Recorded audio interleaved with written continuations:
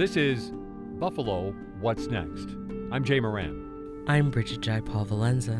And I'm Dave Debo. If ever there was an issue that demands more discussion now, the racist massacre at Tops Friendly Markets on May 14th is it. You know, America has a long, deep, rich history of racism brutalizing black communities. But where does it go from here? What does our community need? We must work and teach our children. What issues just aren't being addressed? As long as we keep doing the same thing, we're just sitting ducks for the next mass shoot. That's all you can say. This is a new program. Every weekday, we'll set aside this hour to hear from the community about issues that can no longer be held back. We need to make a concerted effort in our nation, in our institutions, and yes, in our families. And this is Dave Debo. Today on the program, we're talking about health and the community, specifically some of the disparities that are out there, specifically some of the solutions that are out there. We have several guests today from the Community Health Center of Buffalo. Up next, Dr. Kenyani Davis, MD, with Jay Moran. Also, Rasan Delane. But first, Community Health Center Executive Director Levon Ansari is here. Dr. Ansari, welcome. Thank you for having me. Let's talk, and we can get eventually, throughout the course of this hour, we can eventually get into the idea of health disparities. We can eventually get into some of the problems in the community. And I know you touch on that too, but with you, I specifically wanted to talk about the health care delivery system. Mm-hmm. CHC is a community-based system, different from, I think, what people perceive generally as health care, where a patient is hooked up with a provider in a direct kind of way. Let's talk about some of the systemic issues that are there with the way healthcare is delivered in the United States. It is not necessarily the kind of community-based system that you operate. Yes, so let's start with the fact that the health centers, which is what Congress talks about when they say health centers, it's a comprehensive model that actually was born out of Mississippi. And that it's designed to be comprehensive. So we do adult medicine, pediatrics, behavioral health, dental. So we address the services to the community in one stop. But when you talk about systemic racism in the healthcare system, you're talking about a system of 400 years. Let's be blunt. Do you think that the existing standard healthcare system in America is racist? Yes, in a sense that we have systemic racial practices, right? So what we need to do is start looking at racist practices. Therefore, when you're looking at that, we have to then look at what are the systems that we have in place that will cause you to get better care than me as an African American. Okay. Let's talk more about that. When you say there are systems in place that have a problem, what are they? Okay, let's start with COVID. When COVID hit, who got the immunizations first? Individual providers and eventually drugstores?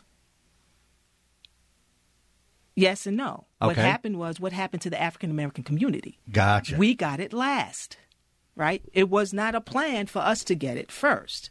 So even systemically, if you look at how they were delivering the immunizations, you had to get on a computer, right? And you had to, so you're looking at all through the system. First of all, we had to fight to get the immunizations. We meaning community clinics like yours. The health centers. And then we had to then figure out how we get it to them. And enough of it. So COVID was a prime example of what systemic racism looks like, right? We couldn't test because we didn't get it. They didn't have enough tests. They didn't go to us first. And so the system should have went to the ones that most needed it first because the people that are most affluent were going to get it anyway. But it worked in the reverse. So what happened? We died disproportionately. And the community model can solve that. Well, I think it's one way to look at servicing the community. And let me just give you an example. Primary care is not looked at as a specialty like you would say your surgeons or your cardiologists. However, we are specialists In community-based care. Okay. So when I say that is that we take care of human beings from the cradle to the grave. When you go to a specialist, it's as needed. Even a primary care physician as needed. No, you should see your primary care annually. As a regular thing? As a regular thing for prevention and wellness. But the system is not necessarily designed that way. I think we're getting there, but we're not designed to actually be prevention and wellness. We actually a sick model. Yeah. And I probably am wrong here, so help me out. Your clinic, I imagine, is not the kind of place where someone has, where it is more drop-in, where it is more sick-oriented. Do you have those same kind of relationships that most people have with their primary, or is it a matter of eventually convincing someone they need to see a doctor and eventually having them come in because you are there in the community? So let me just put it to you this way. There's different approaches to community-based medicine.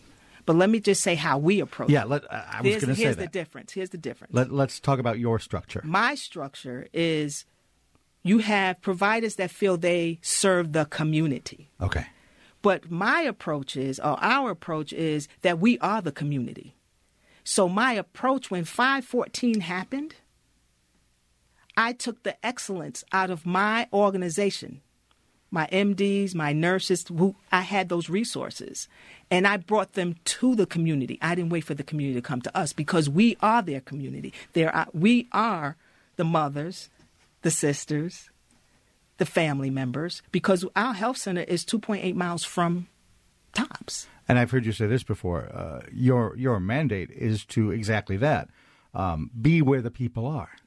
Correct, but that doesn't mean because I serve the community as a primary care provider that I go to where the community is. Our approach is to go where the community is, as well as have the bricks and mortar. All right.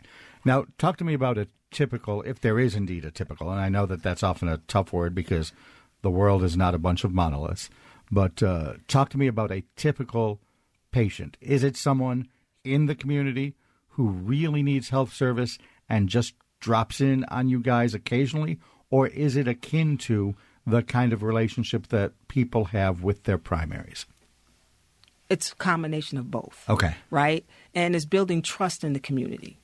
So our community is really based off of trust. And you have to also remember, we don't necessarily have a whole generation like other groups of doctors and nurses in our families, but we do have them. So this is why it's important for us to actually be out in the community, because they get to see people that look like them, that have the credentials to actually serve them in a clinical way. You've been peeking at my notes. One of the things I wanted to ask you about was exactly that, the reluctance for African-American people and some other communities to engage with the healthcare system, that lack of trust. We can talk about Tuskegee. We can talk about historic roots there.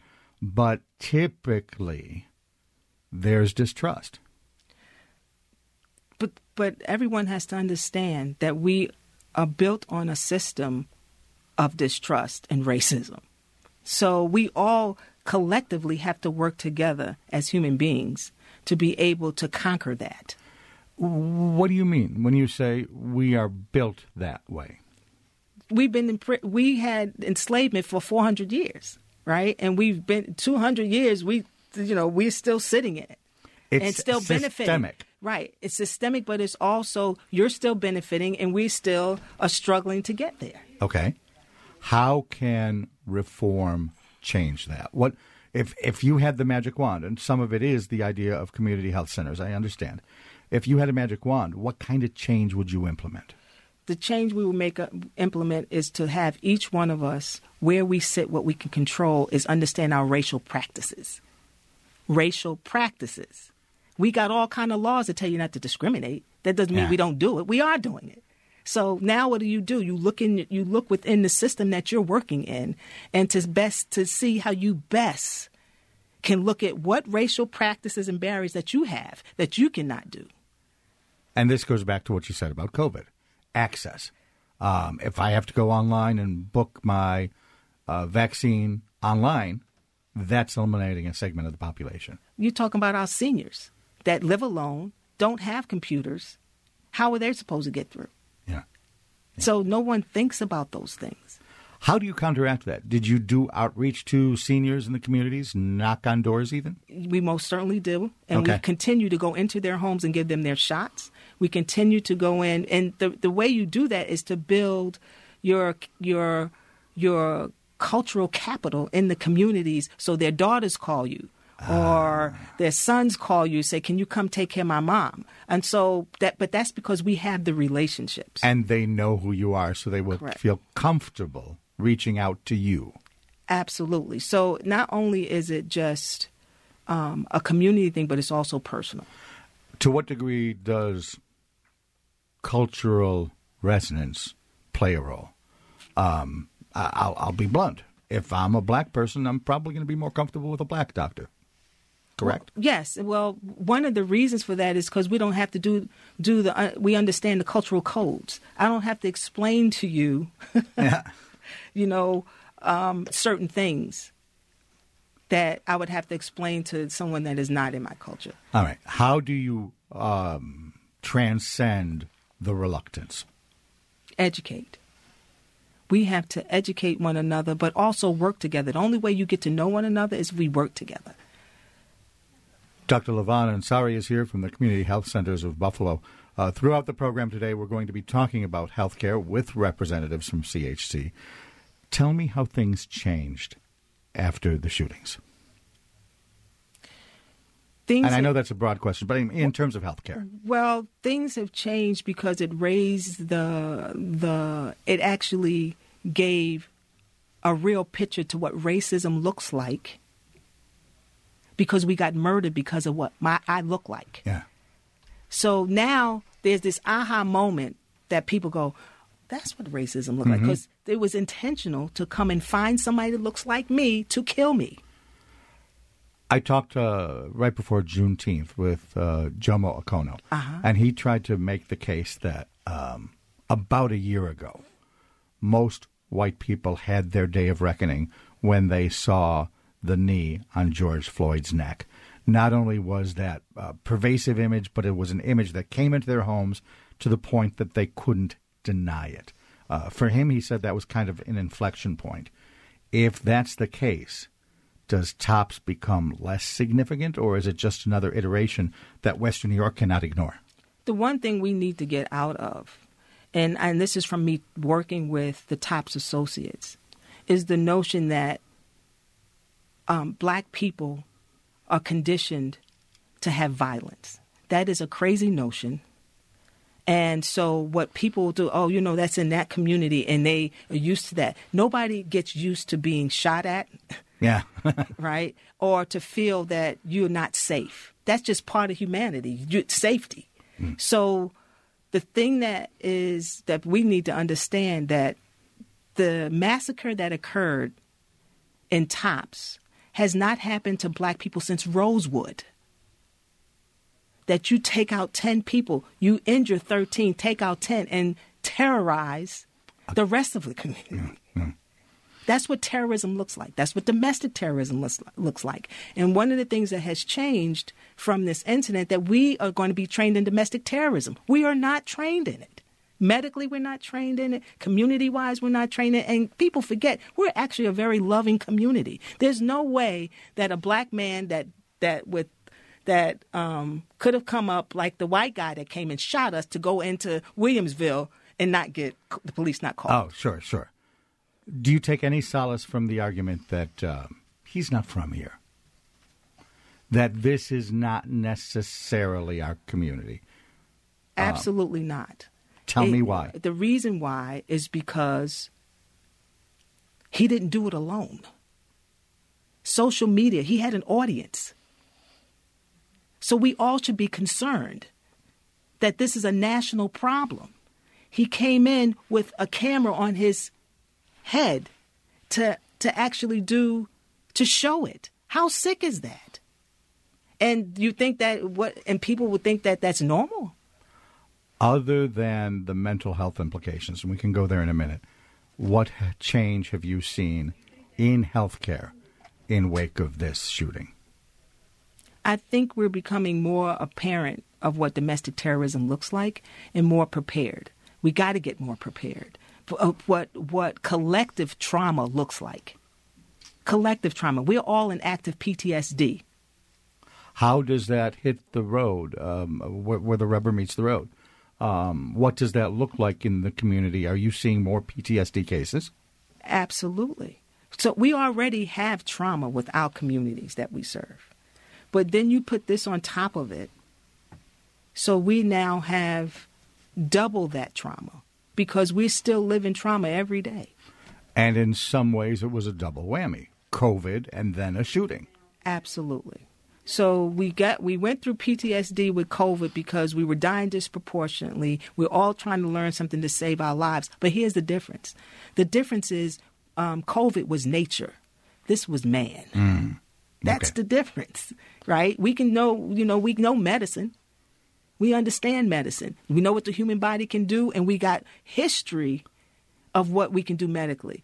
But when a man comes to just kill you for the way you look, from some type of ideology of hate, that's two different things here. Then let's bring it back to my initial question, the idea that the healthcare delivery system in the United States is racist.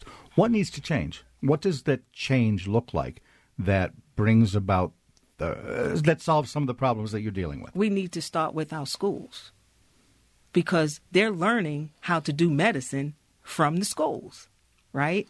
And we also need to look at the systems, how we are implementing medicine, how we're implementing care, and understand who we are.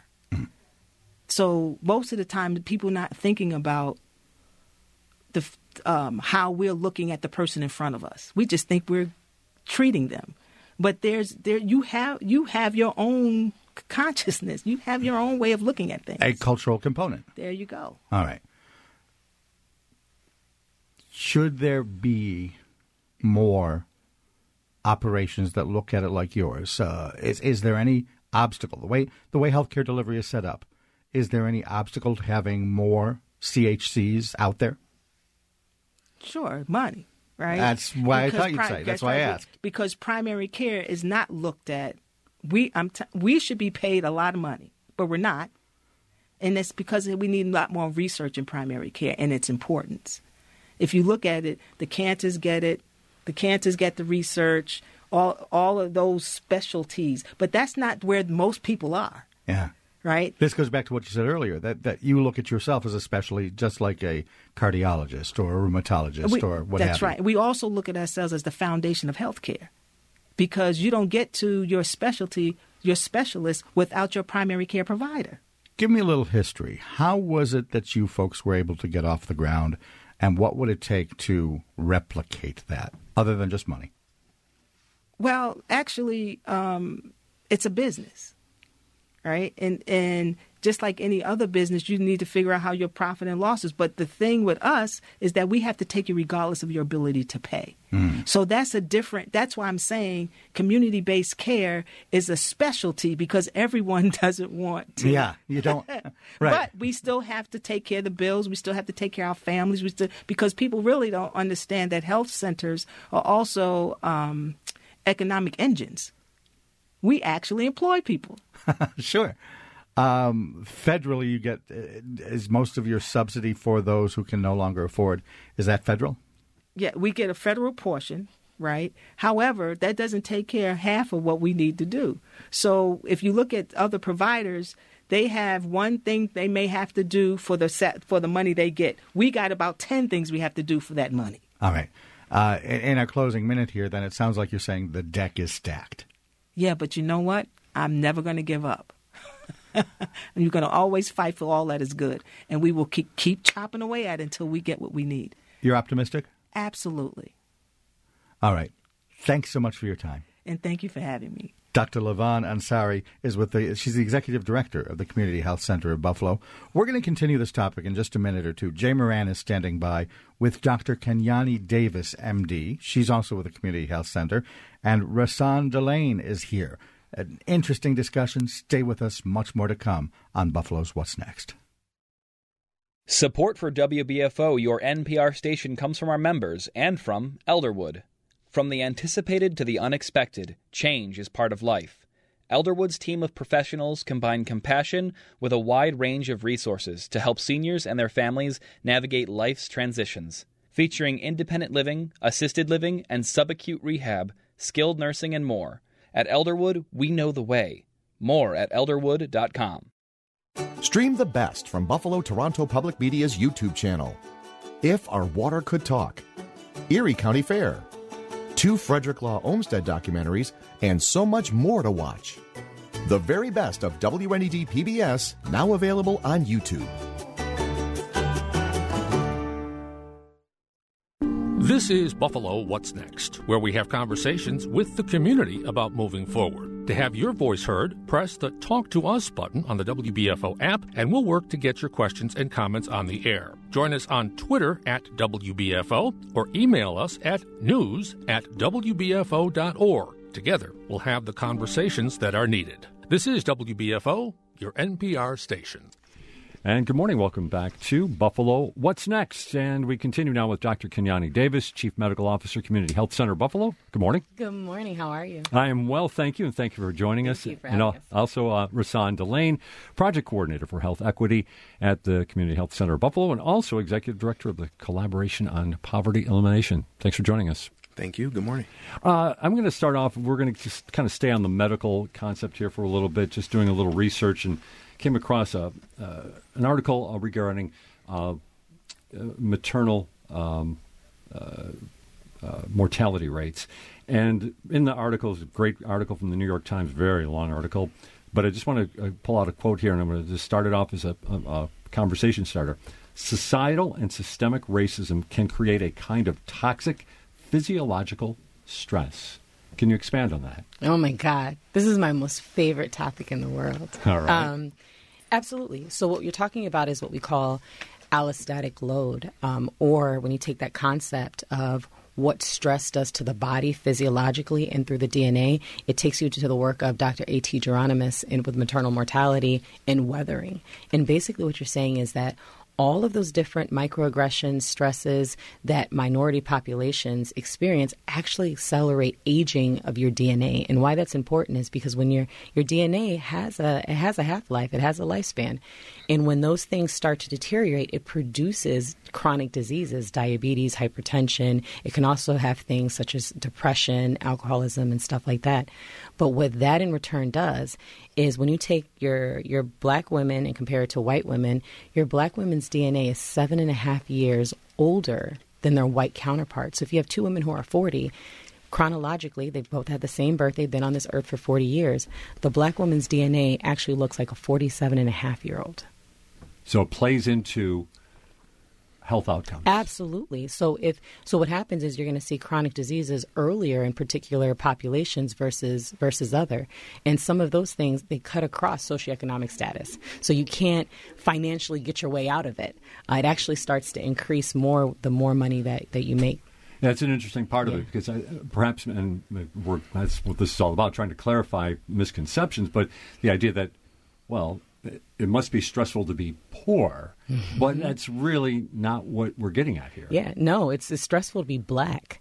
I think, if I can be honest, from the time you wake up to the time you go to bed, you have to be aware and conscious. So, for instance, as a physician, right, I have to be aware of my tonation and how I talk, because if not, I can be conceived as an angry black woman.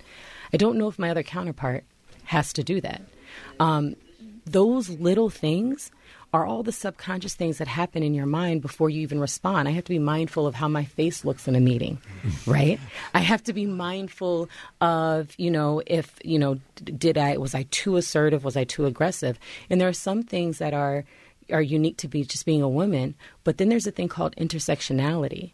And so when you have multiple different vulnerabilities, it makes you more vulnerable to things. And so intersectionality would be being a black female. You're not just woman, but you're also of a minority category. And those intersectionalities play a huge part, not only in health and how you're treated. One of the most dangerous places for a woman to be is in the healthcare setting. Rasan, let's take it on that mental health level just a little bit more. Sure. That idea of just being stressful being black? I mean, do you find that, I mean, you can talk about your personal situation, of course, but the people that you talk to as well. I mean, is it verbalized in that fashion? Well, I think it depends on who you're talking to. Okay. And what I mean by that is if Dr. Davis and I are having a conversation, we can look at each other and know exactly what we're feeling or we're thinking without having to speak about it.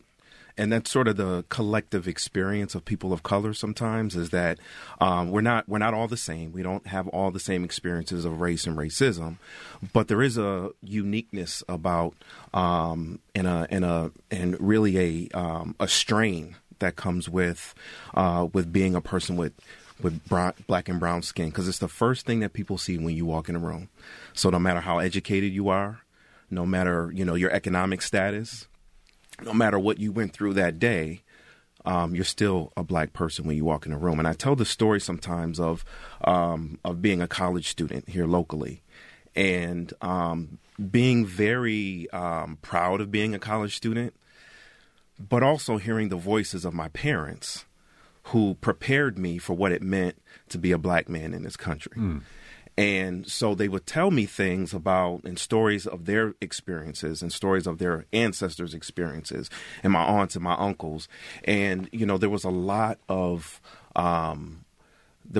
stress really that just came with just walking through life on a day-to-day basis. And Dr. David Williams, who is a researcher out of Harvard Public School of Health, has done extensive research around daily discrimination, everyday discrimination.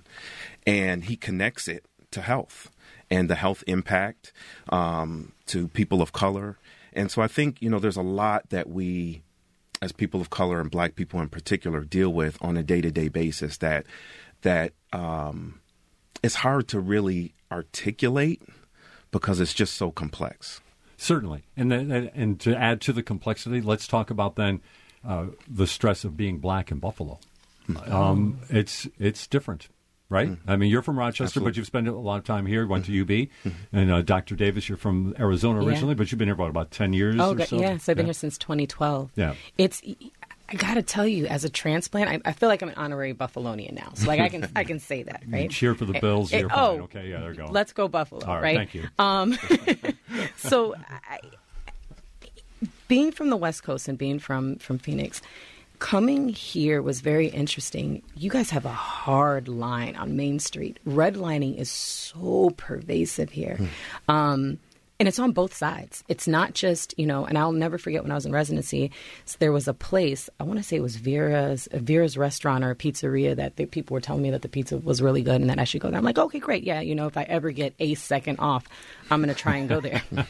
And I remember one of the workers, one of the black workers was like, oh no, we don't go over there. And I'm like, we don't go over there. I go wherever I want to go, right? And I'm like, if the food is good, I'm going to go wherever I want to go. But it was my first time realizing that it is on both sides. There's this learned behavior that people are supposed to stay in this geographical location. Now, whether that's just because it's from a safety perspective or what, but it was the first clear understanding that people don't journey outside of past this main street. And I got to tell you, I don't know what's being done to break down those geographical walls. We don't necessarily have that in Arizona. We have the haves and the have-nots, right? And it's a money thing. You can go wherever you want. But I think that really is going to hold Buffalo back. People know this exists. Absolutely, right? They do. Absolutely, they do. And it's very it's so ingrained that. I mean, I've talked to people, some of the folks that I talked to after 5/14 would describe to me just never having been outside of that area, their neighborhood. And it wasn't because they couldn't get there. It wasn't because, there was some physical barrier. It was the level of safety that they felt within their own community. And I think, conversely, folks who live in predominantly white neighborhoods, may or may not, they may feel safe in their neighborhoods. And it could be rooted in the fact that we don't see each other. We don't talk to each other. And it's also rooted in racism. Absolutely. It's also rooted in differences. It's also rooted in all of the isms that really create these categories. And so everyone sort of stays in their category. Everyone kind of, interacts with the people they feel most comfortable with. And all that does is recreate bias, recreate discrimination, recreate sexism, racism, homophobia, all of those things, because we stay in our safe spaces. And so I think, part of the work is figuring out how we step outside of our own comfort zones. We start to think about, how can we build bridges with other communities? But also, I think it's about taking a higher level of risk. And what I mean by that is that people who have power or privilege have to learn how to take more risks to benefit others, as opposed to kind of sitting in their own comfort. And I think that's part of the change. That's you're taking me into a lot of different places in this conversation. And I guess I just want to get this out there because as we were talking about safety. Right. You're talking about the safety of the community. Add to the fact that what happened on May 14th was a white supremacist coming from out of town to come into that neighborhood and shoot 10 black people to death. I mean, it's beyond complexity. What are people saying? How are they coming to grips with this? I mean, again, we're talking about this separation that we all have here in Buffalo. Now add this whole element to this hateful portion of existence that came into this neighborhood that everybody generally felt pretty safe about, and now this happens. I mean, what are people saying? I mean, you were at the scene, both of you were at the scene right after the shootings. What were people saying about it? The people is us, right? I think that's the thing that I've been very clear about, is that there is power in the tongue, right? And how we say it. And early on, when people kept saying this community, that was our community. Whether you live there or not, that was our community, because this was an outsider who came into our Buffalo, into your fourth bedroom or your third bedroom of your house and desecrated it, right? So people are still upset. I am still upset. And when you have repeated traumas that go on, and Rasan can talk about kind of complex traumas and what that is. Every day, you're talking about a community that already feels as if they're not a part of the solutions, a forgotten community, a community where they have been screaming at the top of their lungs that they just need the basic necessities. And what they're asking for are the basic necessities that other people ask for as a requirement. Right. So let that sink in. So they were just asking for a grocery store in the neighborhood so that they can actually cook, so that when I tell them that their hemoglobin A1C is out of control because they got diabetes and they should eat better, they can do that. Where I live, there's about 7 different grocery stores within walking distance, and I don't even cook. So, I mean, make that make sense. But people are still angry. And I got to tell you, I had a patient yesterday who was already struggling with anxiety and grief, who had experienced prolonged grief. And then all she kept talking about was TOPS. And then this TOPS happens. And then my father goes to that TOPS. Now, she wasn't anywhere by it. But she was like, my father goes to this TOPS. So now I'm having dreams about my father dying. So we're not talking about individual treatment here. You're talking about community-wide treatment, which looks different. People are still angry. Yeah, absolutely. Absolutely. I think the trauma part of this is so, what's the word I'm looking for? Just so powerful. And what I mean by that is there's typically 3 kind of umbrella buckets of trauma. So there is complex trauma, there is acute trauma, and then there's chronic trauma. So acute trauma is really about like a singular incident. Chronic trauma is really about kind of ongoing, repeated incidents. Domestic violence is sort of an example of that. And then complex trauma is really about cultural trauma, intergenerational trauma.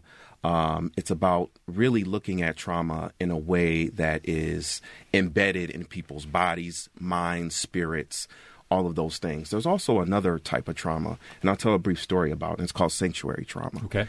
And so I was recently over the Father's Day weekend I was raised in Rochester, New York, and I was raised in the oldest black church in Rochester, New York, which is Memorial AME Zion Church.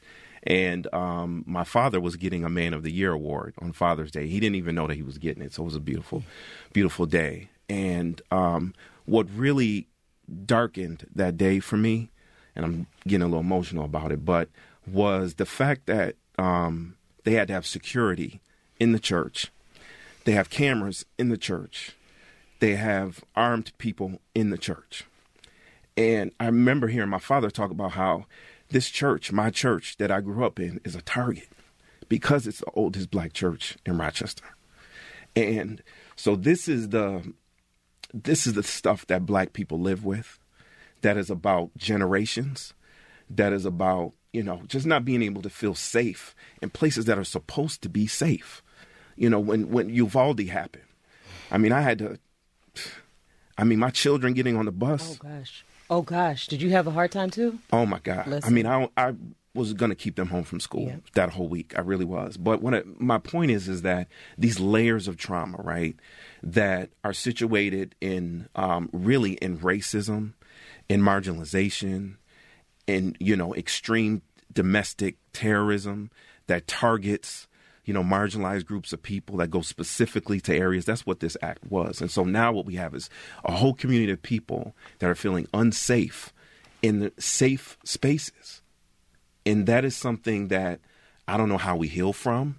We're going to get there. I'm hopeful. I'm an optimist. But it's just something that we really have to be aware of when we start talking about moving forward, is really centering, the trauma experience and how to grow and heal from that. We're talking on Buffalo What's Next with Dr. Kenyani Davis, Chief Medical Officer, Community Health Center of Buffalo, and Rasan Delane, Project Coordinator for Health Equity for the Community Health Center of Buffalo, and also Executive Director of the Collaboration on Poverty Elimination. Again, the conversation's going at a fast pace here towards some different things, but I don't want to let this pass. You talked, Rasan, about taking risks. If this is ever going to change, if this type of segregation, this reality that's in Buffalo and everywhere, but we're going to focus on this community, taking risk. What does that mean to you? What do you see about that in terms of what you think people who have that privilege or power need to do in terms of taking risks to make this better? Well, I think when we think about the historical racial residential segregation in Buffalo in particular, we're talking about white men with economic privilege who created laws and systems that have reinforced and supported this over time. And so when we talk about taking risks, I think we have to be explicit about who we're talking about that need to take the risk. And so, yes, it is people with power. Yes, it's people with privilege. Yes, it is people with money. But it also is very specifically white folks who need to be able to say, I'm willing to maybe give up some of my economic privilege or my political privilege or my position in my organization because I'm going to take a stance on anti-racism. I'm going to take a stance on health equity. I'm going to take a stance on black maternal health outcomes.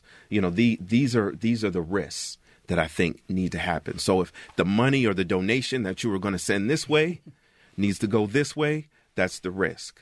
And so I think, there's action that's happening and there's a lot of allies and people who are well-intended. But there's a lot of risk that I think folks have to be willing to take that are going to benefit the other and not themselves. Dr. Davis, what did you think about that? My goodness. Ooh, this is a loaded topic today. We need all kinds of time in the world. I think we brought the right two people here. Listen, we could talk all day about this. I think it's a very poignant point that he made. I want to take you to it was a body of research in a term called the zero-sum game. Have you ever heard of the zero-sum? Mm-hmm. Yeah, the zero-sum game, right? Yeah. So with this... Notice me taking notes. Yeah, zero-sum game, right? So actually, Heather McGee did an amazing job in her book, and if you haven't read it, you absolutely should, because it's going to talk about all the topics that we talked about in a very clear-cut way. It's about thinking about draining of the pool, right? So when you think about, we had pools, all across the nation that were community-wise beautiful pools. But the minute we had to desegregate those pools, they said, you know what, instead of sharing in this privilege, we're going to drain those pools. And then what ended up happening was you ended up having a lot of these suburban places or your suburban homes put pools in their backyards. So what does that mean? It's that notion of the zero-sum game, right? That if you win, I lose, right? So race is a social construct. It really means nothing. The fact that you're black, I'm black, you're white, it doesn't mean anything. We assign meaning to it. It's the same thing about money, right? A $1 bill and a $5 bill and a $20 bill is all the same. It's green paper. But we assign a monetary value to it. And when you do social stratification, you stratify people based on different things. We usually do it based off of money, off of class, off of race. It's the belief systems of the society that holds that together. In America, we have a systemic racism, and those belief systems is what holds it together. There's what we call a white racial framework. That's normal. Everything is compared to the normalcy. So when you think of normal, right? So, right. I mean, you can't see me, but I have braids. At one point, that was not normal. It was considered not professional, right? Because it's not a part of the white racial framework, the normalcy.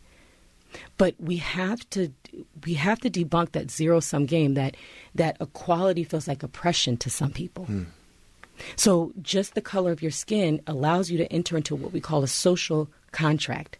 The privileges will be bestowed upon you because of your skin color. So sometimes, whether it's a financial thing or anything, if you have the right complexion for the protection, we call it, then you got it. Can I say that? You can. Can I say that? Okay, because I thought we was having real conversations today, right? That's what it is. We're doing this, right? So all I'm by all means. So all I'm saying is that when you think about those risks that that Rahsaan was talking about, it's being very intentional. All my NFL people, the Rooney Rule, being very intentional. The truth is resources are great to do the money, right? But I want you to ask, I'm gonna get a black head coach, or I'm gonna get a black executive. Positions of power influence things. That's what you should do. So I come from a world of academia. It takes a minority professor, if you go from like an assistant professor to get to an associate professor, 5 to 7 years longer than their counterpart. So the risk that I would be thinking about is being very intentional about those decisions of influence and power. Just my thoughts. I like what we're hearing so far. And let's. I want to go back then to something you said earlier about. Okay, so now you're the doctor walking into the office, and you're addressing your patient, and yet you feel that that you have to. How am I appearing? Right. Now, this has got to be incredibly complex for a doctor because on one side, you are the authority figure, right? Yeah. But then you have this other reality in your mind about, well, I can't come on too strong. Right. How do you deal with that? I got to tell you, after doing this for 10 years, I had to shed that because it was killing me. It was killing me on the inside. You know what I mean? The thought, and so there's a thing called a minority tax. And so what that minority tax is that there's a lot of pressure put on minorities to kind of be the voice of, of the entire. I mean, it's like they treat us like a homogenous group, right? We're all one, but everybody else can be heterogeneous, right? But I had to let that go because it started to complicate the interaction. Right. And I had to come to the realization that, I am who I am. I will continue to care for the flock that God has entrusted me to take care of. And that's it. I'm for some, I'm not for others. But there was a period of time where it was like I had to be a little more overly pleasant. Right. The code switching. Wow. Right. The code switching. Make sure I speak the King's English. Right. So that they know that I'm educated. Right. But I got to tell you, what was always interesting was that I've watched, for my counterparts, I would introduce myself as, hi, I'm Dr. Davis. And they'd be like, oh, hey, Kenyani. We're not friends. But even though you are Dr. Davis. Right. But they wouldn't do that to my counterparts. And like I said, titles don't mean anything, but the titles mean everything for my community. But it was the notion that you were so okay and comfortable just jumping right into, hey, Kenyani, when I introduced myself as Dr. Davis, but you didn't do that to my other counterparts.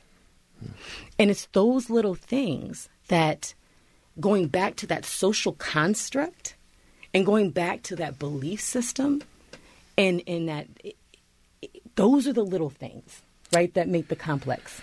Absolutely. And when you were talking, I was sitting here. Flashbacks. Oh my goodness! I'm telling you, just so many experiences. We need a mental health expert to help you. Yes, he is a mental health expert, right? Well, therapists, get therapy. I mean, that's I'm an advocate for that. But yeah, I so many. We started earlier talking about the impact of racism and stress, right? What Dr. Davis just was talking about, and I won't, speak for you, but I was getting stressed out, right. reflecting on my related experiences, Absolutely. right? And I think about, I didn't do very well my first couple of years of college because I was young and immature and everything else. I know somebody like that. We've had that conversation. There's a third one over there. Right. We didn't get into that part. But I reflected on a little bit about why that may be. And I was experiencing traffic stops on a regular basis. I mean, getting pulled over, getting searched on a regular basis. In Buffalo. In Buffalo, yes. And, when I reflected on that, I was thinking about, I wonder why I didn't do very well my first 2 years. Now I started in economics, which I should have never did that. And that's another thing. But that's another thing. We all have lessons. But right, we all learn something. But I also thought to myself, I kind of went back to moments where I'd be sitting in class, and it would take me 30, 45 minutes just to kind of take a breath and be able to focus and concentrate. We retain, I think, 80% less information when we're under stress, right? So I thought a lot about that and the impact that had on me over time. And all the moments where you're the only one in the room and people are looking at you to answer the question about the Black experience and all these different things. And it may not sound like a lot to someone who doesn't have that experience, but over time, it's like just taking pieces away at you over time. And I think, when we talk about the health impact of that, this is why some of the ways we see these health disparities is because of those everyday experiences.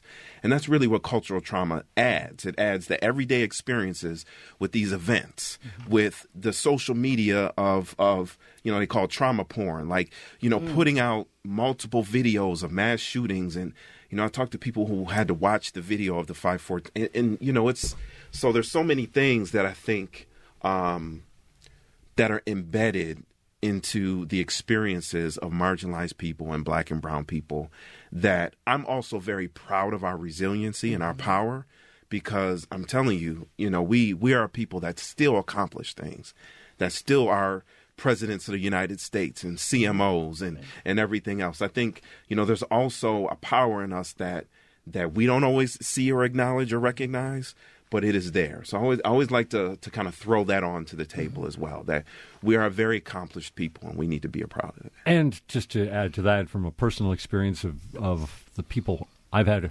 a chance to talk to in the last month, whether, there's somebody on a street corner on the east side, on Jefferson and Glenwood, or in this studio space, it takes me aback how there should be and would understandably be a lot of anger about what's happened here, and I know there is, but it has a certain subdued element to it that is very powerful. Can you follow up on that a little bit? I'm just, when I talk to people, there's an underlying anger, but to me it just seems like it could be so much more, but yet it's... Yeah, so I'd like to offer a different perspective. Please. Is that normal, though? Is it normal to have to subdue your emotions?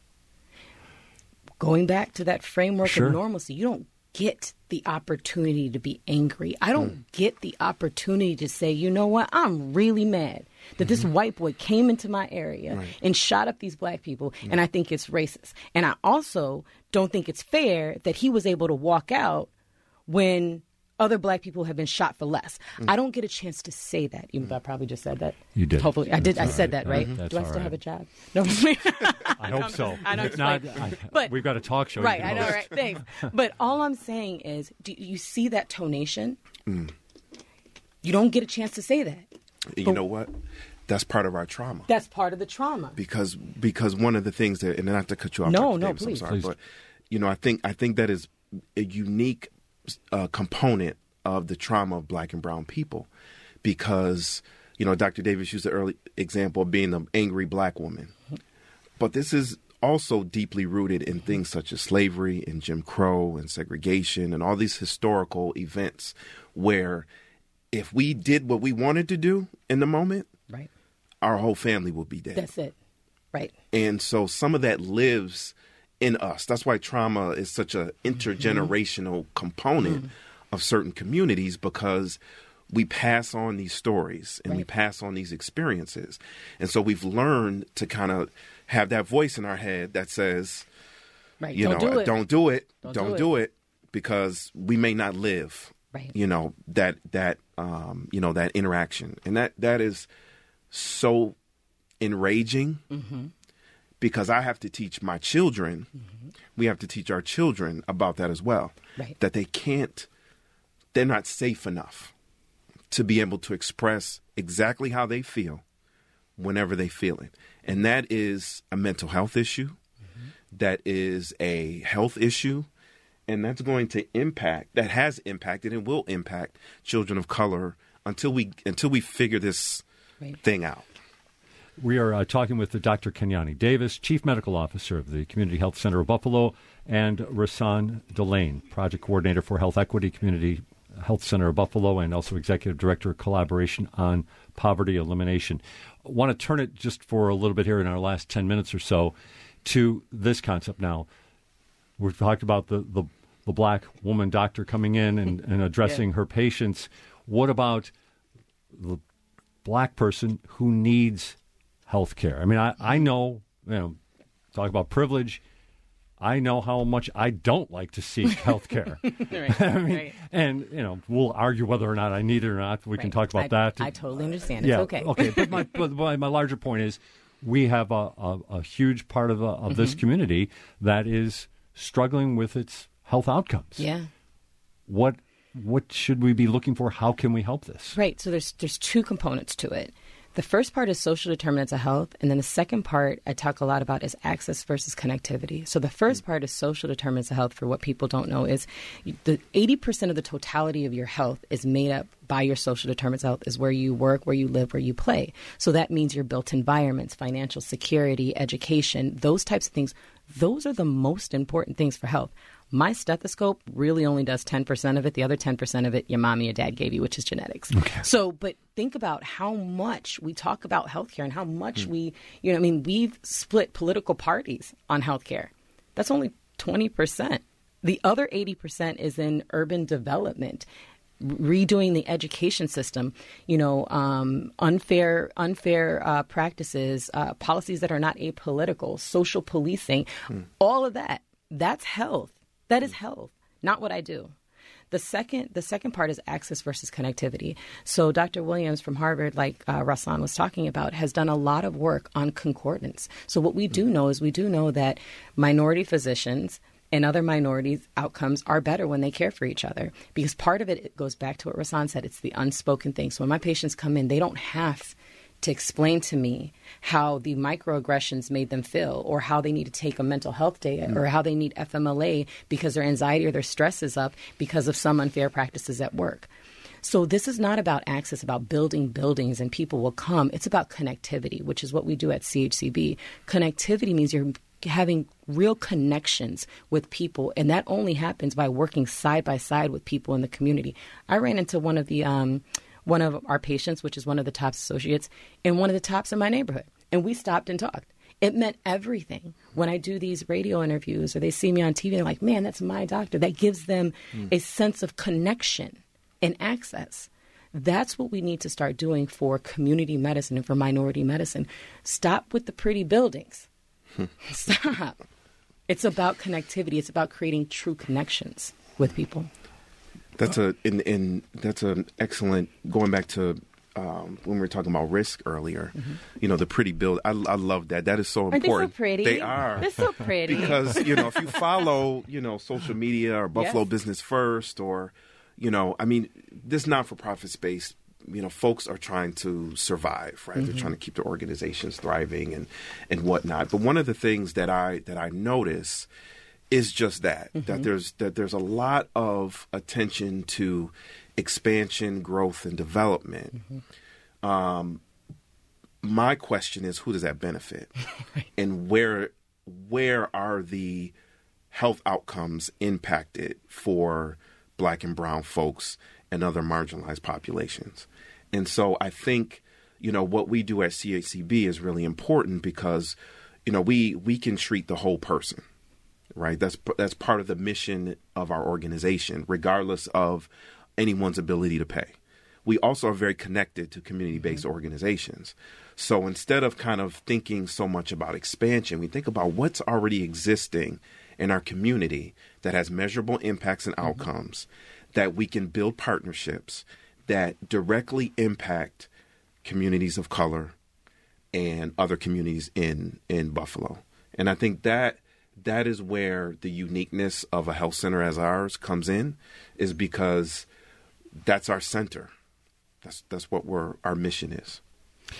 Rasan, I wanted to also follow up on, you have on your LinkedIn page, you have some leadership principles, and I wanted to touch upon one or two of them here, but one, critical and intentional self-storying and counter-storying. Yes.